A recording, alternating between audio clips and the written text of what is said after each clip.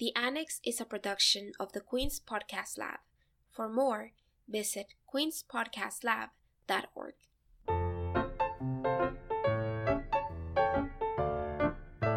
This is The Annex, a sociology podcast. I'm Dan Morrison from Abilene Christian University.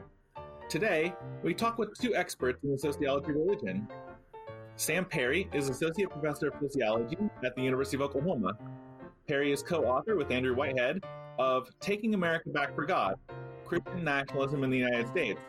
Robin Perrin is Professor of Sociology at Pepperdine University and author of the article, What Makes a Church Strong? Rewards, Rational Choice, and the Potentially Undermining Effects of Reward Structures at Church-Affiliated Colleges and Universities. Today on The Annex, Christian Nationalism and Benefits for Co-Religionist Faculty. Don't miss it.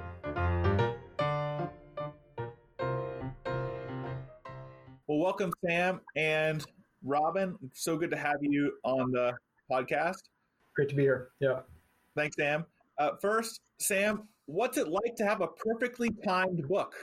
I see you and Andrew everywhere on podcasts. I've assigned your work and podcasts in my classes. We talk about, and maybe some of us fantasize about being famous academics, but what's it like to have a book come out in such interesting times? Yeah, I think we feel conflicted. Honestly, I think we've had said that a lot to one another and to others that we wrote about this thing starting in 2014. So before Trump ever took office, we just thought it was something that was interesting and on the horizon. Though we had no idea Christian nationalism would be this thing that people are talking about, and it's been fun to shape those conversations. And as an academic, you want people to pay attention to your research and to feel like you're writing about things that are important. And at the same time, there's a sadness mixed in with that it has become something that we're watching unfold in front of us, and that it's being used in such anti-democratic and noxious ways for American politics, American culture, even violence that we've seen unfold in front of us.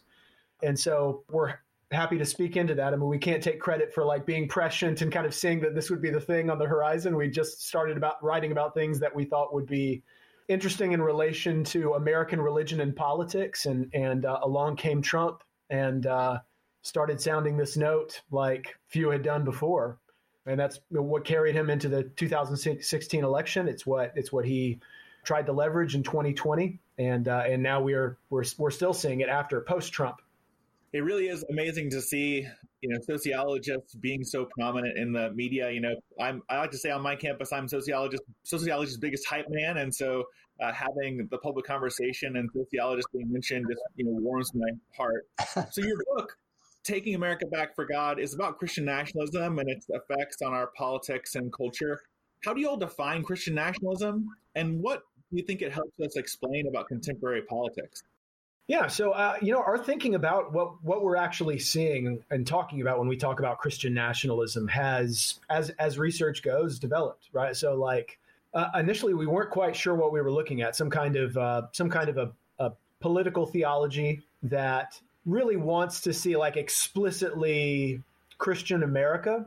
And the reason we thought that is because we were reading work by Robert Jeffress or Tony Perkins, or people who I would say are pretty explicitly evangelical Christian nationalists. I think now we understand that is actually a broader phenomenon. So when we talk about Christian nationalism, really at bottom, what we're talking about is a really American form of ethno-traditionalism.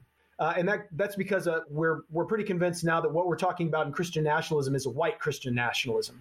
And it comes from the impulse, desire, a white supremacist, I think, bent toward wanting to see our culture, people like us, and in that framing, white and Christian are kind of the same thing. I mean, the two are really you could almost talk about them like they're one name, white Christian. It's not just Christians and it's not just white people, but it's white people like us. And so what we've shown in various studies now, even since the book, is that there's a big difference when racial minorities, say African Americans, when they look at our measures of Christian nationalism, they're thinking something totally different than what white people are thinking when they answer those same questions. And so even on a survey, African Americans and white Americans might score the same on our Christian nationalism measures, but they behave totally differently when we try to start predicting things like racial attitudes or attitudes towards justice or immigration or policing or that kind of thing. And it's because when white people read those questions about Christian nation or Christian heritage or culture, what they hear is people like me, good, decent, moral, upstanding Americans like us. And so at bottom, white Christian nationalism or Christian nationalism is really about kind of this broad idea of ethno-traditionalism. It's going back to a time where the right people held the power and had the cultural influence, and that was white, conservative, culturally Christian folks like us. All right, Robin, I saw you nodding your head in there. Do you have any thoughts about what Sam just shared? Well, as he was talking about it, I was thinking about the Richard Hughes book, and I mentioned this to you the other day, Dan. He's a religion scholar that used to be at Pepperdine, and I was reminded, and that the people, that the white and the black respondents might view the world so differently. I was reminded that in Richard's book, he mentions the fact that, and this is only indirectly related to what Sam's doing, but that 3/4 of Americans believe that the Bible teaches them that God helps those who help themselves. And it just occurred to me that, you could have two people answering the questions exactly the same way, and it just means completely different things to how they would live their lives, and like different worlds. Right. So yeah, it's fascinating, and the timing is perfect. The timing's perfect. I don't know where it's going, but the timing's perfect. Right. Well, I've been reading the book, and I will say what comes through to me is the complexity of what's going on underlying these survey responses and the real need to join qualitative and quantitative work together to get a full picture and understand what's happening, under and behind these numbers. Yes, absolutely. So I think what we try to do in the book is we try to use some interview data to try to flesh out exactly what people mean. But I think in future iterations of those kinds of studies, we would love to get more voices from, African American and Latino individuals, Christians who are also interpreting those statements about what a Christian nation really means. Our perception from the survey data, in some cases, Christian nationalism doesn't do anything to African Americans' attitudes. So an example, like whether you're high on Christian nationalism or low on Christian nationalism, according to our measures, and you're an African American, that doesn't shape how you view policing issues related to racial justice. It doesn't influence, it doesn't change or move the needle at all. But for white Americans, it makes it jump up and down so white Americans who strongly affirm Christian nationalism are far more likely to say that violence against African Americans by the police is exaggerated by the media, or the police treat black and white Americans equally, or black Americans die at the hands of police because they're more violent than white people. It's related to COVID responses. It's related to immigration. It's all of these kinds of things. And what it suggests to us, and this is, by the way, this is even after controlling or holding constant other factors that you would think would be shaping that. So political ideology, political party, age, region of the country, education. Once we hold all those things constant, Christian nationalism is often the strongest predictor. And that's also one of these things that we're trying to, a couple of things. One is that oftentimes, you see these studies that sociologists put out, and they're running regression models, and they find like one star on like a variable, and they make a big deal of it, like it's this really, powerful kind of influence. And really, I mean, it's just one thing in a list of 10 other things that affect this outcome. But Christian nationalism is also often one or two in terms of the strongest predictors of Americans' attitudes about race, about gender, about sexual orientation, about violence, about authoritarian policing, about immigration law, about guns. And so I think we have tapped into something that is powerfully shaping the attitudes of white Americans. And again, I think it goes back to this idea of an ethno-traditionalism. Like we feel like something is being taken from us, and we want to take it back. And that's what Trump promised. I mean, that is like the allure of Trump was, hey, aren't you tired of getting bullied by these leftist, socialist, godless, secular infidels? Wouldn't you like to take back your power and your influence? Well, I'm going to give it to you. And that's what these people responded to, like the Pied Piper. Like, yes, that's exactly what we want to see. Like right or wrong, like Trump can do no wrong because he's fighting for people like me and fighting for us. And I think that's kind of what we're tapping into. So that's one thing, that Christian nationalism is not only a predictor, it's one of the most powerful predictors. But the other thing we find is that, and this is what we try to explain to people who who feel like, hey, are you really just kind of have you really just created a slur for like conservative Christians who want to vote their values? We get that question all the time. Like, oh, if I'm often phrased in like a disingenuous kind of way, like, oh, because I want to live out my values and I want to vote for like, Christian politics or whatever, that makes me a Christian nationalist. And in fact, that's not what we're saying at all. What we try to underscore in the book is that once we hold constant the influence of Christian nationalism, once we include that in our model, people who are more religious, they go to church more often, pray more often, think religion is more important, or read their sacred text more often, they actually end up being pretty great neighbors, right? They're less racist, less xenophobic, less Islamophobic, right?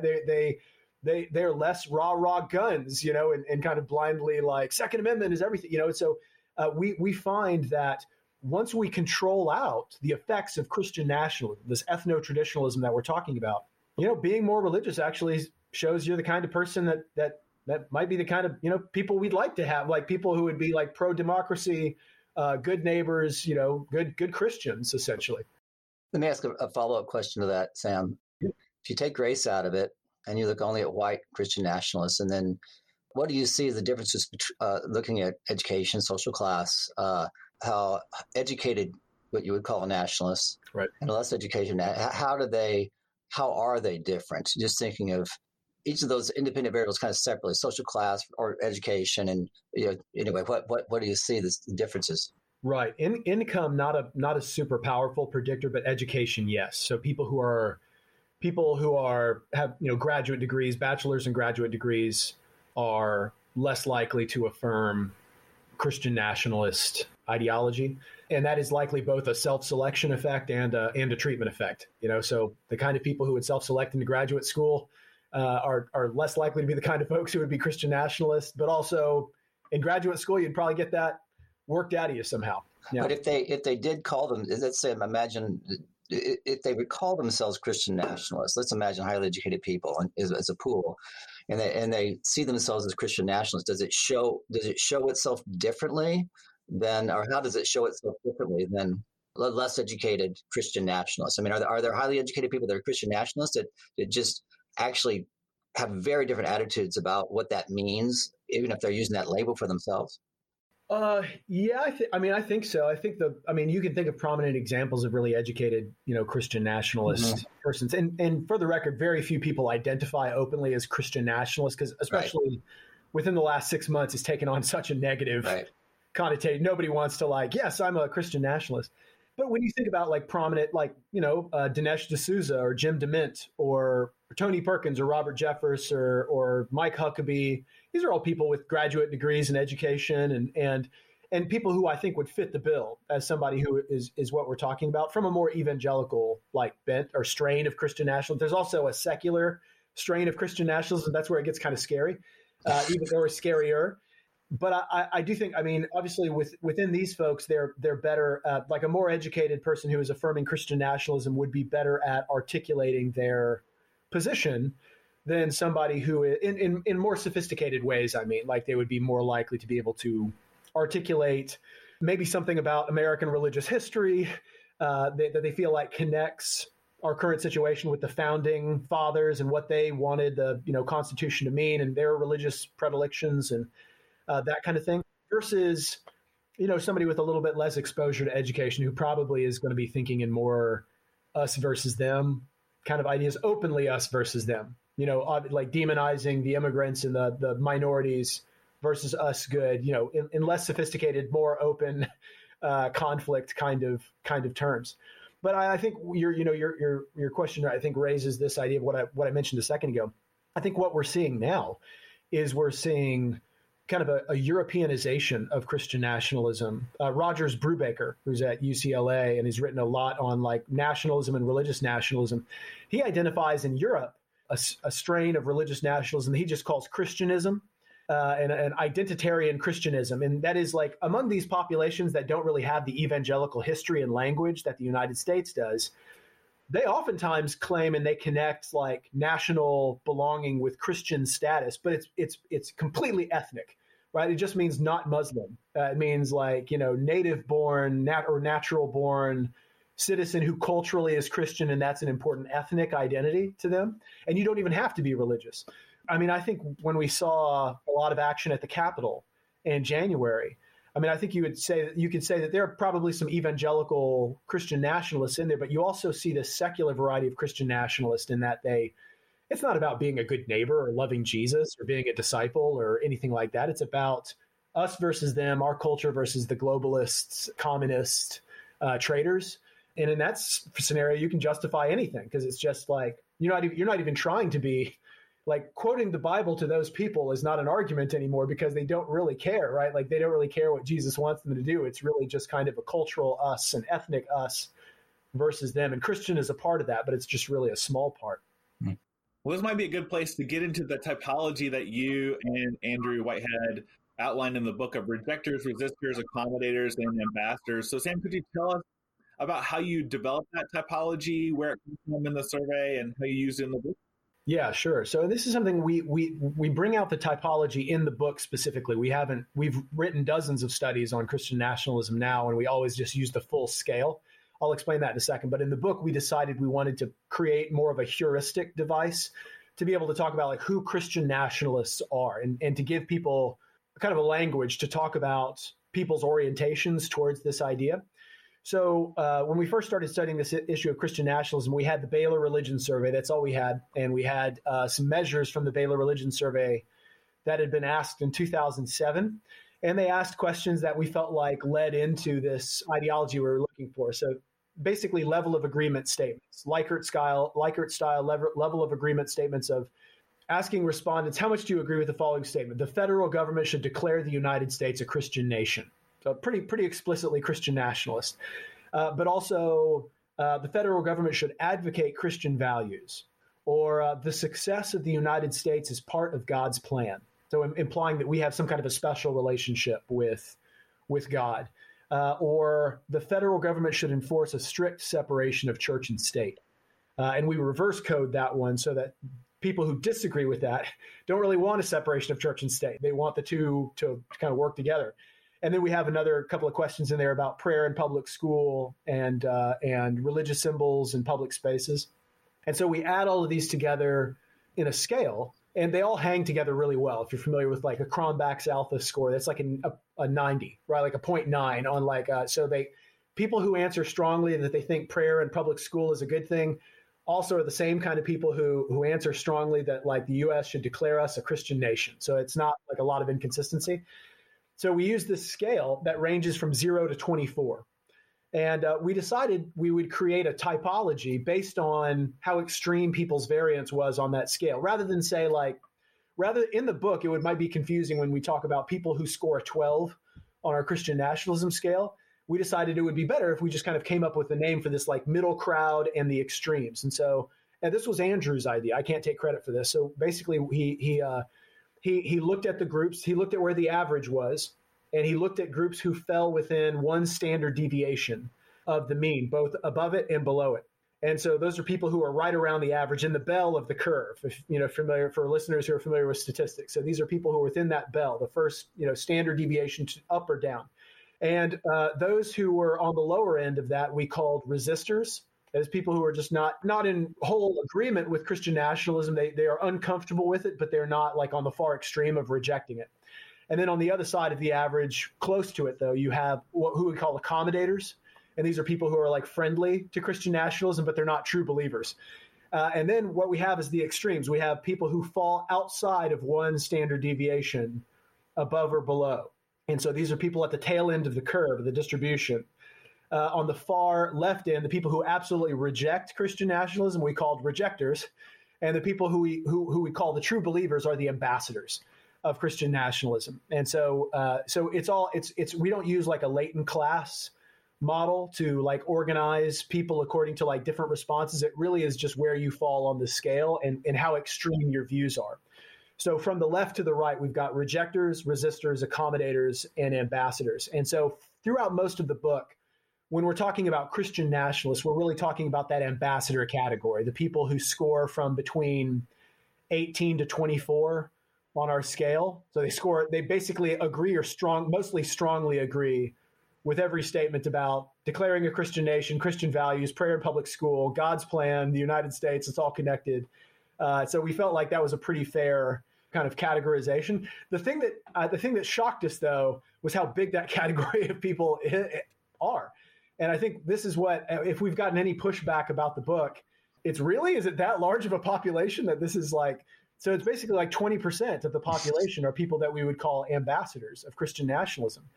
And so when we're looking at people who like stormed the Capitol, and then we talk about ambassadors of Christian nationalism, people, I think, understandably push back and say, are you saying that like 20% of the population would be like on board with that kind of thing? Not necessarily. We think that's a really extreme instantiation. But for sociologists, I mean, we know what collective effervescence is all about. We know what Durkheim taught about what happens to people in crowds.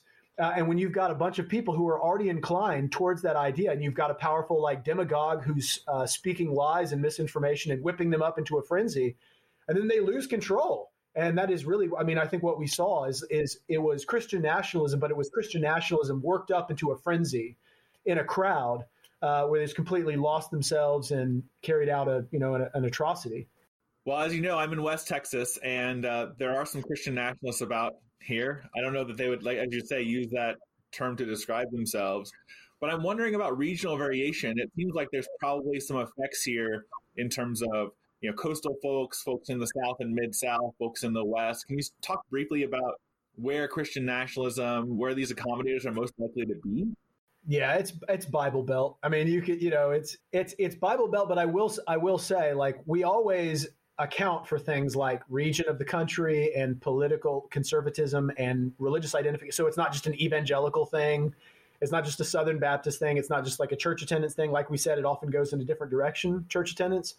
So it's in the Bible Belt. It's exactly where you think it would be, the people who score higher on Christian nationalism, but it's not what we would call epiphenomenal of another thing, right? So like epiphenomenal meaning like it's really just kind of a symptom of this other thing we call race, or this other thing we call xenophobia, or this other thing we call like theological conservatism.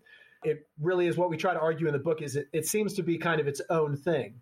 And so we think this kind of like ethno-traditionalist impulse that manifests itself in Christian nationalism that we see is something that has to be examined on its own terms. So we see it exactly where we would expect to see it among evangelicals living in the Bible Belt, less educated population, and yet it kind of is its own ideology.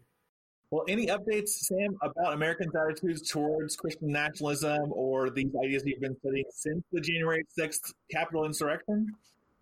I think there have been a lot of things. We've collected data. So in the book, we really just had Baylor Religion Survey data, and the latest wave was 2017 that we had for the book. And it's still like we stand behind everything we wrote in the book, but I think we have since collected in 2019 to 2021, just in February, we collected another wave of data. And we've been able to collect all of these national survey waves and ask all kinds of different questions about policing and COVID and the Capitol insurrection and the elections before and after and all of these different things.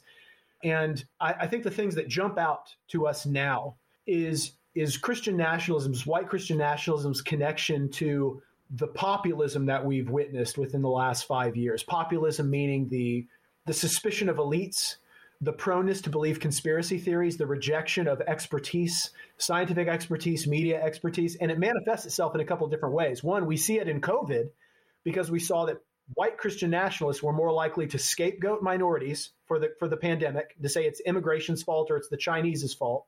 They were less likely to trust experts. Like that, when we asked Americans, who do you trust during COVID for information? And we gave them all kinds of lists. We gave them scientists, medical experts, the CDC, Trump, Republicans, religious organizations. And guess who white Christian nationalists were more likely to trust? They're Trump by far, more than anybody. And medical professionals, scientists, CDC came way down on the list. So you see this kind of populist tendency to distrust expertise and to trust basically strongman demagogues, even when it comes to something like a pandemic.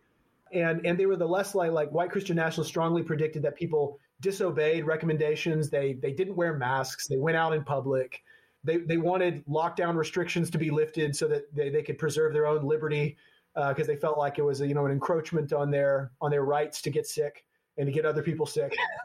Scary. And then the last thing in data that we just collected right after the Capitol insurrection in early February, we found that Christian nationalists, like white Christian nationalists, like almost, 4 out of 5 ambassadors of Christian nationalism, or more than 4 out of 5, over 4 out of 5 felt like the election was a sham, felt like Antifa and Black Lives Matter were to blame for the riot. They felt like that it couldn't be attributed to Trump's misinformation and that he holds no blame. And it's all connected to race also. Like, it doesn't work that way for African Americans who score higher on our Christian nationalism measure. So what we are seeing is this kind of ethno-traditionalist impulse within Christian nationalism blinding Americans to the facts on the ground of just reality, right? Like, it's kind of like Jason Stanley. Jason Stanley is one of my, fave kind of political commentators and philosophers. He's at Yale, and he wrote a great book called How Fascism Works. And one of the great chapters in that book is called Unreality. And he just talks about how fascist politics builds on this necessity of just questioning reality, of conspiracy, of questioning expertise. Does anybody really know? And just really discounting any sources of authority. And when that happens, you have people who just say, well, since I can't trust anybody, I'm just going to go for my tribe. I'm just going to go for the people on my team. That's the game plan. Steve Bannon, I quoted this on Twitter the other day. Steve, Bannon, who's this, political strategist for Trump, he was quoted in the New Yorker saying, "We got elected on lock her up, build the wall, and drain the swamp. And it was anger and fear that drives people to the polls. And so our enemies aren't the Democrats. Our enemies were the media, and the way we handled them is to flood the field with shit." Like he was giving away the game plan and saying, this is what we did to try to win the election. We flooded the media with misinformation so nobody could believe anything. And then we played on that populist impulse to get people scared and angry. And that is like Christian nationalism absolutely feeds into that kind of hysteria, unreality that Stanley talks about, denying just basic facts of what's going on in the pandemic, or who obviously is to blame for the Capitol insurrection, or the results of the election being fair and voter fraud not being a factor, all of those things. So those are the things we're writing about now. I think one more thing I would just say, the thing that's on the horizon for us, and we see it in Georgia now, is the anti-democratic impulse of Christian nationalism. It's always been there, that white Christian nationalism especially is not interested in free and fair elections because it's about us versus them and winning at all costs. Paul Weyrich, who is the co-founder of ALEC, American Legislative Exchange Council, that basically writes legislation that has tried to reduce voter participation. Paul Weyrich is also the co-founder of the Moral Majority. And so there's this tight connection between Christian nationalism historically and voter suppression. And it's also what we see now. We find that white Christian nationalism is this powerful predictor that Americans think it's too easy to vote. We need to make it harder to vote. That they would support measures that require people to pass civics tests, or that they would disenfranchise felons for life, or that they think voter fraud is rampant and voter suppression doesn't happen. That's kind of what we're talking about now, is this tight connection between white Christian nationalism and wanting to limit the kind of people who can vote so that you can rig elections. I mean, what a powerful driver that you all have identified in your work, and really frightening for folks who are interested in a pluralistic, multicultural, multi-ethnic, multiracial, inclusive, democratic society. Well, thanks so much, Sam, for unpacking your work here. One of the things that your book brought up for me was the importance of boundary making and exclusion, and the real material and psychic benefits that white Christian nationalists in particular get from the idea that America is a uniquely Christian nation. And this led me to think about the benefits that white Christians receive due to their status. So I want to transition now. Robin, you wrote an article about this worldly benefits that co-religionists often get at Christian colleges and universities. Can you explain your argument and what motivated you to write the piece? Well, first of all, I should tell you that this is not the most widely cited article that I've ever written, even though I'm most proud of it. I wasn't sure where to get it published, and maybe that was my mistake because it's not an empirical article. But I teach at a church-affiliated school, Pepperdine University, and at Pepperdine, Pepperdine is very aware of the literature suggesting that this slippery slope down the secularization path within institutions begins when you slowly begin to abandon your church affiliation, your denominational affiliation.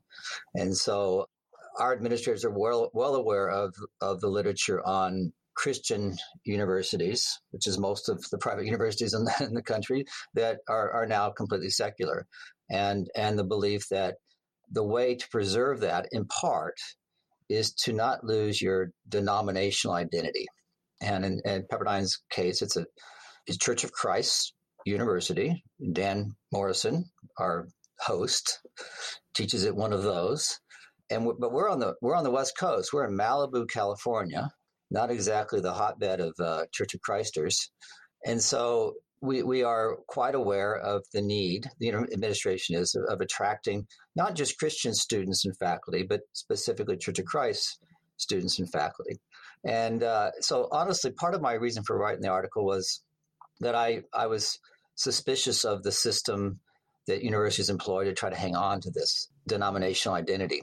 And the way we do it, the way most universities do it, I assume, is if you are a Church of Christ student or a Church of Christ faculty, or you're applying for a job, you're going to get an extra look, and then so you've got this worldly benefit of being Church of Christ, and then it extends to Christian students in general. So, how does a university incentivize people for their religious identity in terms of their denominational identity, Church of Christ, or in terms of their practices and beliefs as well? And what are the consequences of essentially providing worldly rewards to people to be Christian or to be Church of Christ? Robin, before you get into the consequences of that, let's talk about benefits specifically. So if I'm a Church of Christ person and I'm applying to a job at Pepperdine, you're saying that I have a much better chance of being looked at favorably, hired at that university compared to other Christians, or of course compared to non-Christians. And all of this in the context of an extremely competitive sociology and other fields job market, where tenure track positions are exceedingly scarce and disappearing by the minute, it seems. You know the answer to your question, Dan Morrison. But that's the only reason we hired you, frankly. When you were at Pepperdine, it was like, well, this guy's an idiot, but he's Church of Christ. So we'll extend him an offer, and then if you stuck around long enough, we would have given you tenure because we got to keep you happy. We would have given you full professor because we got to keep you happy. But none of those things did you deserve, because as termed before, you were a doofus head. So and look, I made bad choices in my life. We all know this, Robin. We all know this. But the thing about the paper that I'm really more proud of is it has more to do with how do you get people to believe in something that they can't see. And so Rodney Stark wrote a book. I mean, this is kind of his thing, and the book that kind of got me thinking about it was a little book that I use in my social religion class, The Rise of Christianity. It's an easy read. Students like it. It's a very creative book, and so what got me thinking about is what are the consequences of offering worldly rewards to people? What are the consequences of saying, you know what, if you attend church, so not just if you're Church of Christ applying to Pepperdine, but even if you're in graduate school and you're not Church of Christ, first of all, if you were in graduate school right now, Sam wanted to come to Pepperdine, he was in graduate school, I would say, Sam, go join a Church of Christ and be really involved. Go all the time, become friends with people there. You don't have to believe anything, Sam. Just go play along. It'll cost you a couple hours on Sundays and maybe a little bit more during the week. And then your presence doesn't help that institution at all. And that's kind of where I'm going with this, but it doesn't help the institution. It might help you, but it doesn't help the institution. So how do you get people to believe in something they can't see? And for someone like Rodney Stark, or the way I think of it is faith is the assurance of things hoped for and not seen, right? So how do you come to believe something that you can't see? Well, you come to believe it because you're surrounded by people who intensely believe it to be true. So if I'm in a church where the person to my left and the person to my right are true believers, they believe when they die, they're going to go to heaven. And these people become important to me. And this is at their core what they believe. It becomes more believable. The unbelievable becomes more believable the more intensely the people who are close to you believe it. And so if you think of that early Christian church where the worldly costs would have been so great of being a Christian, you could be killed for it, right? So these were people who were intensely committed to their belief system. And so when they sang with energy. When they prayed with urgency, with energy. And if you imagine this, this new recruit coming into the setting where people are actually could be killed for their beliefs. And these are true believers. They believe that when they die, they go to heaven. So what happens when a church begins to offer people, and it's not just in church-affiliated schools like Pepperdine. I mean, all churches have plenty of worldly rewards that come along with being involved. It's what happens when the Christian church became mainstream in a place like the United States. So if Dan Morrison wants business contacts, he might go to church. If you want to find a spouse that's a nice person, you might go to church. There's any of a number of reasons you might go to church. So what happens when you fill these buildings with people who aren't true believers in the sense of, at their heart and deep in their soul, they believe that when they die, they go to heaven. What happens? You fill in these institutions with people who are looking for worldly rewards, right? If I paid people $100 to come to church, they might come, but their presence wouldn't help the institution create truly believing people. So what happens when you do this? And so it's a problem with any church affiliated institution because you dilute the experience. So the person to your right and your person to your left are singing, but they're not really into it. They're looking at their phone. And so at a place like Pepperdine, if you require students to go to church in order to keep their scholarships, you know what they're going to do? They're going to go to church. But their presence dilutes the experience for everybody else. How do you get people to believe something they can't see? You get them to believe it because those around them believe it. If the person to your right is on the phone and the person to your left is asleep, it's hard to imagine how you come out of there going, wow, this stuff is real. So I teach your article because I think it's really clever for this reason, and it fits our particular context here at Abilene Christian really, really well. I am curious, Robin, what would you say? How should religiously affiliated colleges maintain their distinct heritage if that's something that they want to do? And they buy your argument that providing this worldly rewards to co-religionists actually dilutes their fundamental mission. Well, I have, talked with administrators about it. I did present the paper once to them, and that was exactly their question. And I said, well, that's your problem, not mine. I don't blame them. There are more or less, I'm hesitant to use this word, but there's more or less slimy responses to this. So at the most slimy end, you maybe hire someone who doesn't have a Church of Christ or even believe anything. We certainly have people at Pepperdine that probably aren't. I don't want to judge their beliefs. But the people who don't come because they're super Christian. We have academics who aren't necessarily, that's not their thing.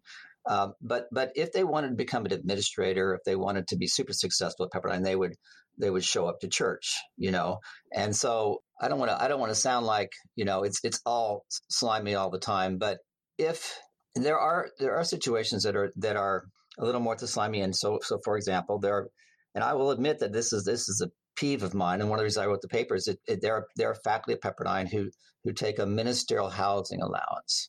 Okay, so define that for us. Well, I don't know. I have to get a tax guy in here, but as I understand the history, the tax break, it used to be that a parsonage wasn't taxed as income. So if I became a minister of a church and there was a parsonage and the church building on the property, that wasn't. And that was part of my salary. That part of my salary wasn't taxed as income. You with me? So yep. I might make cash. I make a salary, but also the incentive was this home. So you don't tax that. So then the question became, well, what if a minister has to buy their own home? So there's no parsonage. Well, we won't tax that home either. So the IRS stopped taxing that home. Well, who's a minister? So now you go down that road. Well, in the Church of Christ, where there's no ordination process, priesthood of all believers, everybody's a minister. So quite shockingly, there are colleagues at Pepperdine. I don't know that it's always an under the table discussion. Nobody has an open discussion about this. You have to check the room for mics. You have to get under the table and you have to say, well, there is this thing called the ministerial housing allowance. And so if I'm not Church of Christ, if I'm not Christian, if I'm not nothing, and I like money, it would be a good time to start showing up to a Church of Christ. You maybe get involved. You fake it, your way. And I'm being overly cynical, of course, but certainly let's be real. There certainly are people who are more involved. Again, I'm sounding super cynical, but I'm thinking like a social scientist. Let's not assume that everybody's motives are pure. Sometimes money matters. And so their presence, but the problem is if you imagine this person that quite literally is only in the church because they get a ministerial allowance, because they want to have, you can't just get one for showing up. You got to be involved in this, you got to be involved. And they want to check enough boxes so that they can get the university to acknowledge they're a minister. Well, if they don't believe it, if they're there for the money, their presence dilutes the whole thing. And so universities are filled with people. This would be true of the Church of Christ around Abilene. Students who know they need to be there, people who know to be there, faculty they know to be there, who'd rather be watching football. And this is not an image of the early Christian church that was so vibrant and meanings and faith was produced collectively by their fervent beliefs of the people there. You with me? Yeah, so I hope that this conversation has helped illuminate what the connection was in my head when I'm reading Perry and Whitehead's book about this worldly power and control and sort of having the world the way you wanted it in your image, and Robin Perrin's article about this worldly rewards for, sort of the appearance of adherence to some transcendent set of meanings and Christian values, when underlying this are some real basic, power and material, interests. Sure. Nice connection. I read widely, folks. That's why they pay you the big bucks. Yeah, right. Having been on the faculty at Pepperdine, I can tell you the financial pressures on early career faculty and the salaries that are paid at Seaver College are they're not great. And I don't know if this will make the final cut or not, but they're not great. And so, the temptation to take ministerial allowance or exemption, because your rent is $2,000 a month, and that was in 2012, is great. Right. Sam, do you have any thoughts that's been sparked by what Robin shared? No, I had the same thought about the financial pressures that would be on junior faculty to do that. I feel like I would be tempted myself. A while back, when I was coming out of grad school, I interviewed for a job at UC Santa Barbara. And I remember thinking, how does anybody live here? And the answer is most of them don't live in Santa Barba. They live in Goleta, a little cheaper kind of cost of living area. Yeah, really cheap, Goleta. Well, right? yeah, but lower, less expensive than Montecito or Santa Barbara proper. But even that school had to, as a state school, they had to come up with all kinds of strategies to make it easier and more attractive for people to live there because it was so prohibitively expensive to be in that area. And so I can imagine the pressures that would be on. And just you were making the connection, Dan, I can imagine you've got a lot of these people who really do feel like their way of life is being taken from them. And so you're willing to make all kinds of compromises in terms of your principles or standards when the ultimate standard is whether or not the good guys are winning over the bad guys.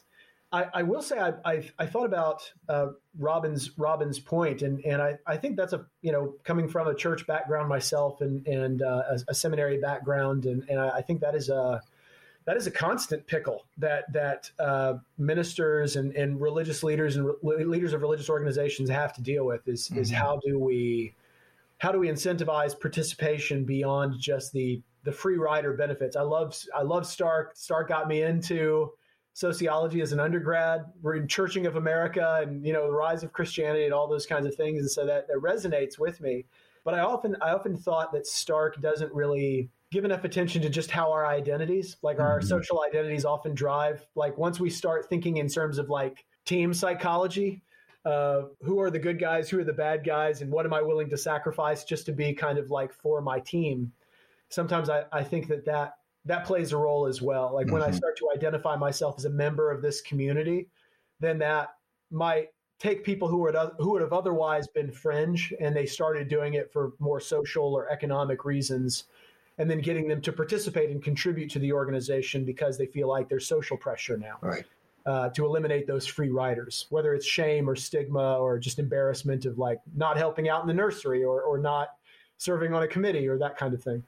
And sacrifice is the key, right? I think sacrifice is a key term, and the free riders are the problems, and the greater the costs to attending a place, the greater the sacrifice, the fewer free riders. And what's happened in places like Pepperdine is that the costs are eliminated, other than the hour or two in the morning that you might have to do on a Sunday. Right. That's pretty minimal cost.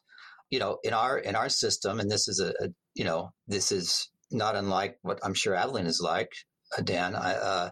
The last question on the tenure application is explain your connection to a place of worship. I mean, it's the last question. Right. So it's not rocket science. Right. This is the tenure application. So what are you going to do? Now, would we turn someone down and said, I don't have one? Well, I don't know that the university would. I don't really know how everybody answers it. I mean, I've been on that committee before and I've seen the answers, but you know what you're going to read, some version of, and so maybe after you get tenure, you say, well, I'm out, I don't know. But all I know is that question right there assures it makes it, it's over. The person is going to have to go. Right. And then how do we, back to the question, how do we get people to believe something that if this is the purpose of a church, how do we get people to believe something that they can't see? And so the minute you start piling them in, you've decimated the whole, the possibility really that you can, I don't want to be too cynical, but because there are plenty of people who go to church, at the campus church who are true believers, right? But boy, it makes it harder and harder and harder to get people to believe something that they can't see. Well, I mean, the other thing you bring up in this article is the idea of tainted witness. So if you are a true believer and you're going to church with people who are getting this worldly rewards, you don't know who's who. If I know the person taking the minister allowance, the minute, look at it this way. This is one of the things that Stark says in Rise of Christianity. He says, I don't remember the exact language, but he says, the ascetic believer who preaches, who's in the streets preaching a sermon, is going to beat out the highly paid minister. The minute the minister's salary goes to $350,000, he's a tainted witness. He's the definition of a taint, or he or she is a definition of a tainted witness, right? $350,000 for a salary for minister. I think you ought to keep your faith. I mean, I think that it would be in your best interest to stay a Christian, versus the person who's giving up sacrificially so much. And of course, that's the point of the rise of Christianity. These people, the early church, they sacrificed a great deal. It was a deviant movement. There were consequences to believing. And so when there are consequences to believing, you are there for, the quote, right reasons. You're there because you think you're going to heaven. And there's energy and there's passion that is diminished once everybody around you is being rewarded in some form or another for their faith. And I don't want to be cynical about my colleagues. People say you're cynical. I'm not cynical. I'm a social scientist and I'm a sociologist. And I think that's what we do really well. We question and we think differently about things. And so these are the realities. So yeah, it's a fun paper. I think it's been cited, 3 times, or something like that. But oh well. Well, we'll put a link to that paper in the there you go. There you go. And also, of course, to Andrew and Sam's book and good work. I mean, I will say on the tenure application here at Abilene Christian, there's definitely a question about your engagement with a local Church of Christ. And I can tell you firsthand that the tenure letter that comes in the mail also mentions that part of the recognition for earning tenure is the applicant's contributions to a local Church of Christ community. So which church do you go to, Dan? I go to Mentor Lane. So we knew the answer. You knew what your answer was going to be. You had to go to one of them because you're no dummy, or are you? No, don't. Just make sure don't stop going there until you get tenure. Yeah, well, I got the letter, my friend. So. Oh, you did? Oh, congratulations! September 1st is is the official date. So well, that day you can become an atheist. Well, that's probably not going to happen, but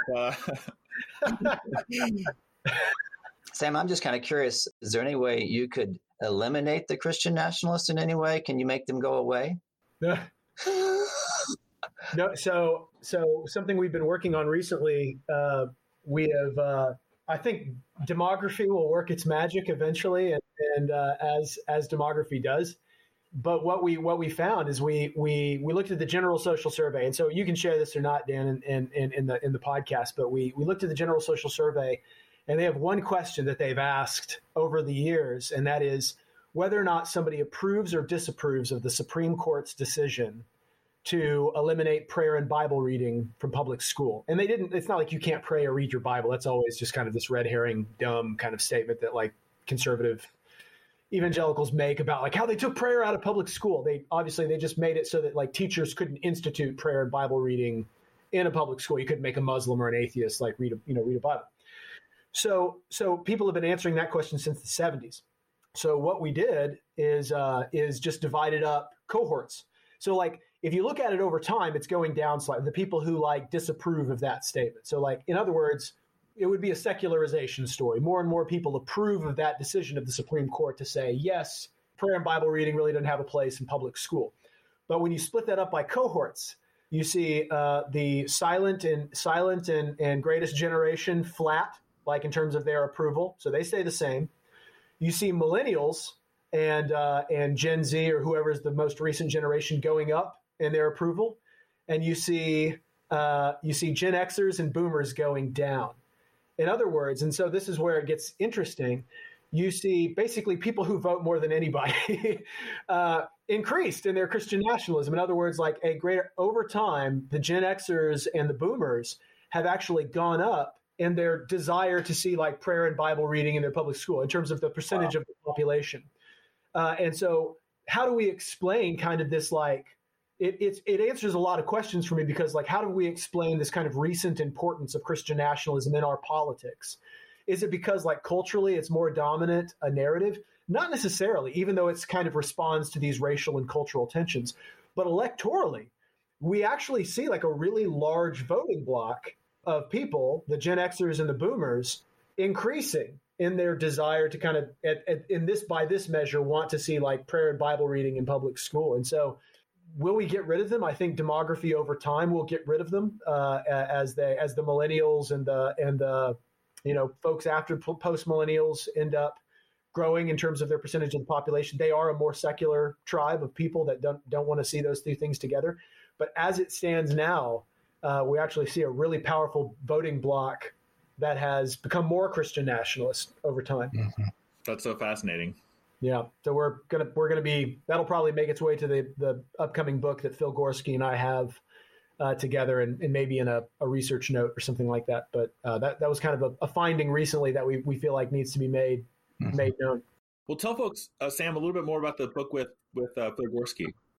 Yeah, Phil Gorski and I are writing a book that's not like a part two to Andrew and I's book. It's something that takes on a different argument. Phil Gorski is a historical comparative sociologist, and so and I'm bringing in kind of more up-to-date data. And what we're trying to do is we're really trying to highlight the racialized components of Christian nationalism. We're talking about Christian nationalism not as strictly a political theology, but a political theology that draws upon very racialized understandings of who the country rightly belongs to and who a Christian is and what that looks like. And so it emphasizes more so than the book that I did with Andrew, which I completely stand behind. I'm not taking away from that book, but it emphasizes more based on more recent data, how ethnically specific the phenomenon is and how it revolves around whiteness and authoritarian populism and conspiracy theory and violence and anti-democratic impulses. And so I think it's going to hit on a lot of different, and what Phil does in his part of the book is he really traces the history of that and says that it actually goes back a lot earlier than Falwell. It's not just a moral majority Southern or maybe even a Southern strategy kind of thing. It actually goes back a long time. There's a deep story to like white Christian America that we want to draw out and then talk about how it's playing out in today's politics. That sounds like really exciting work, Sam, and thanks for explaining it to us.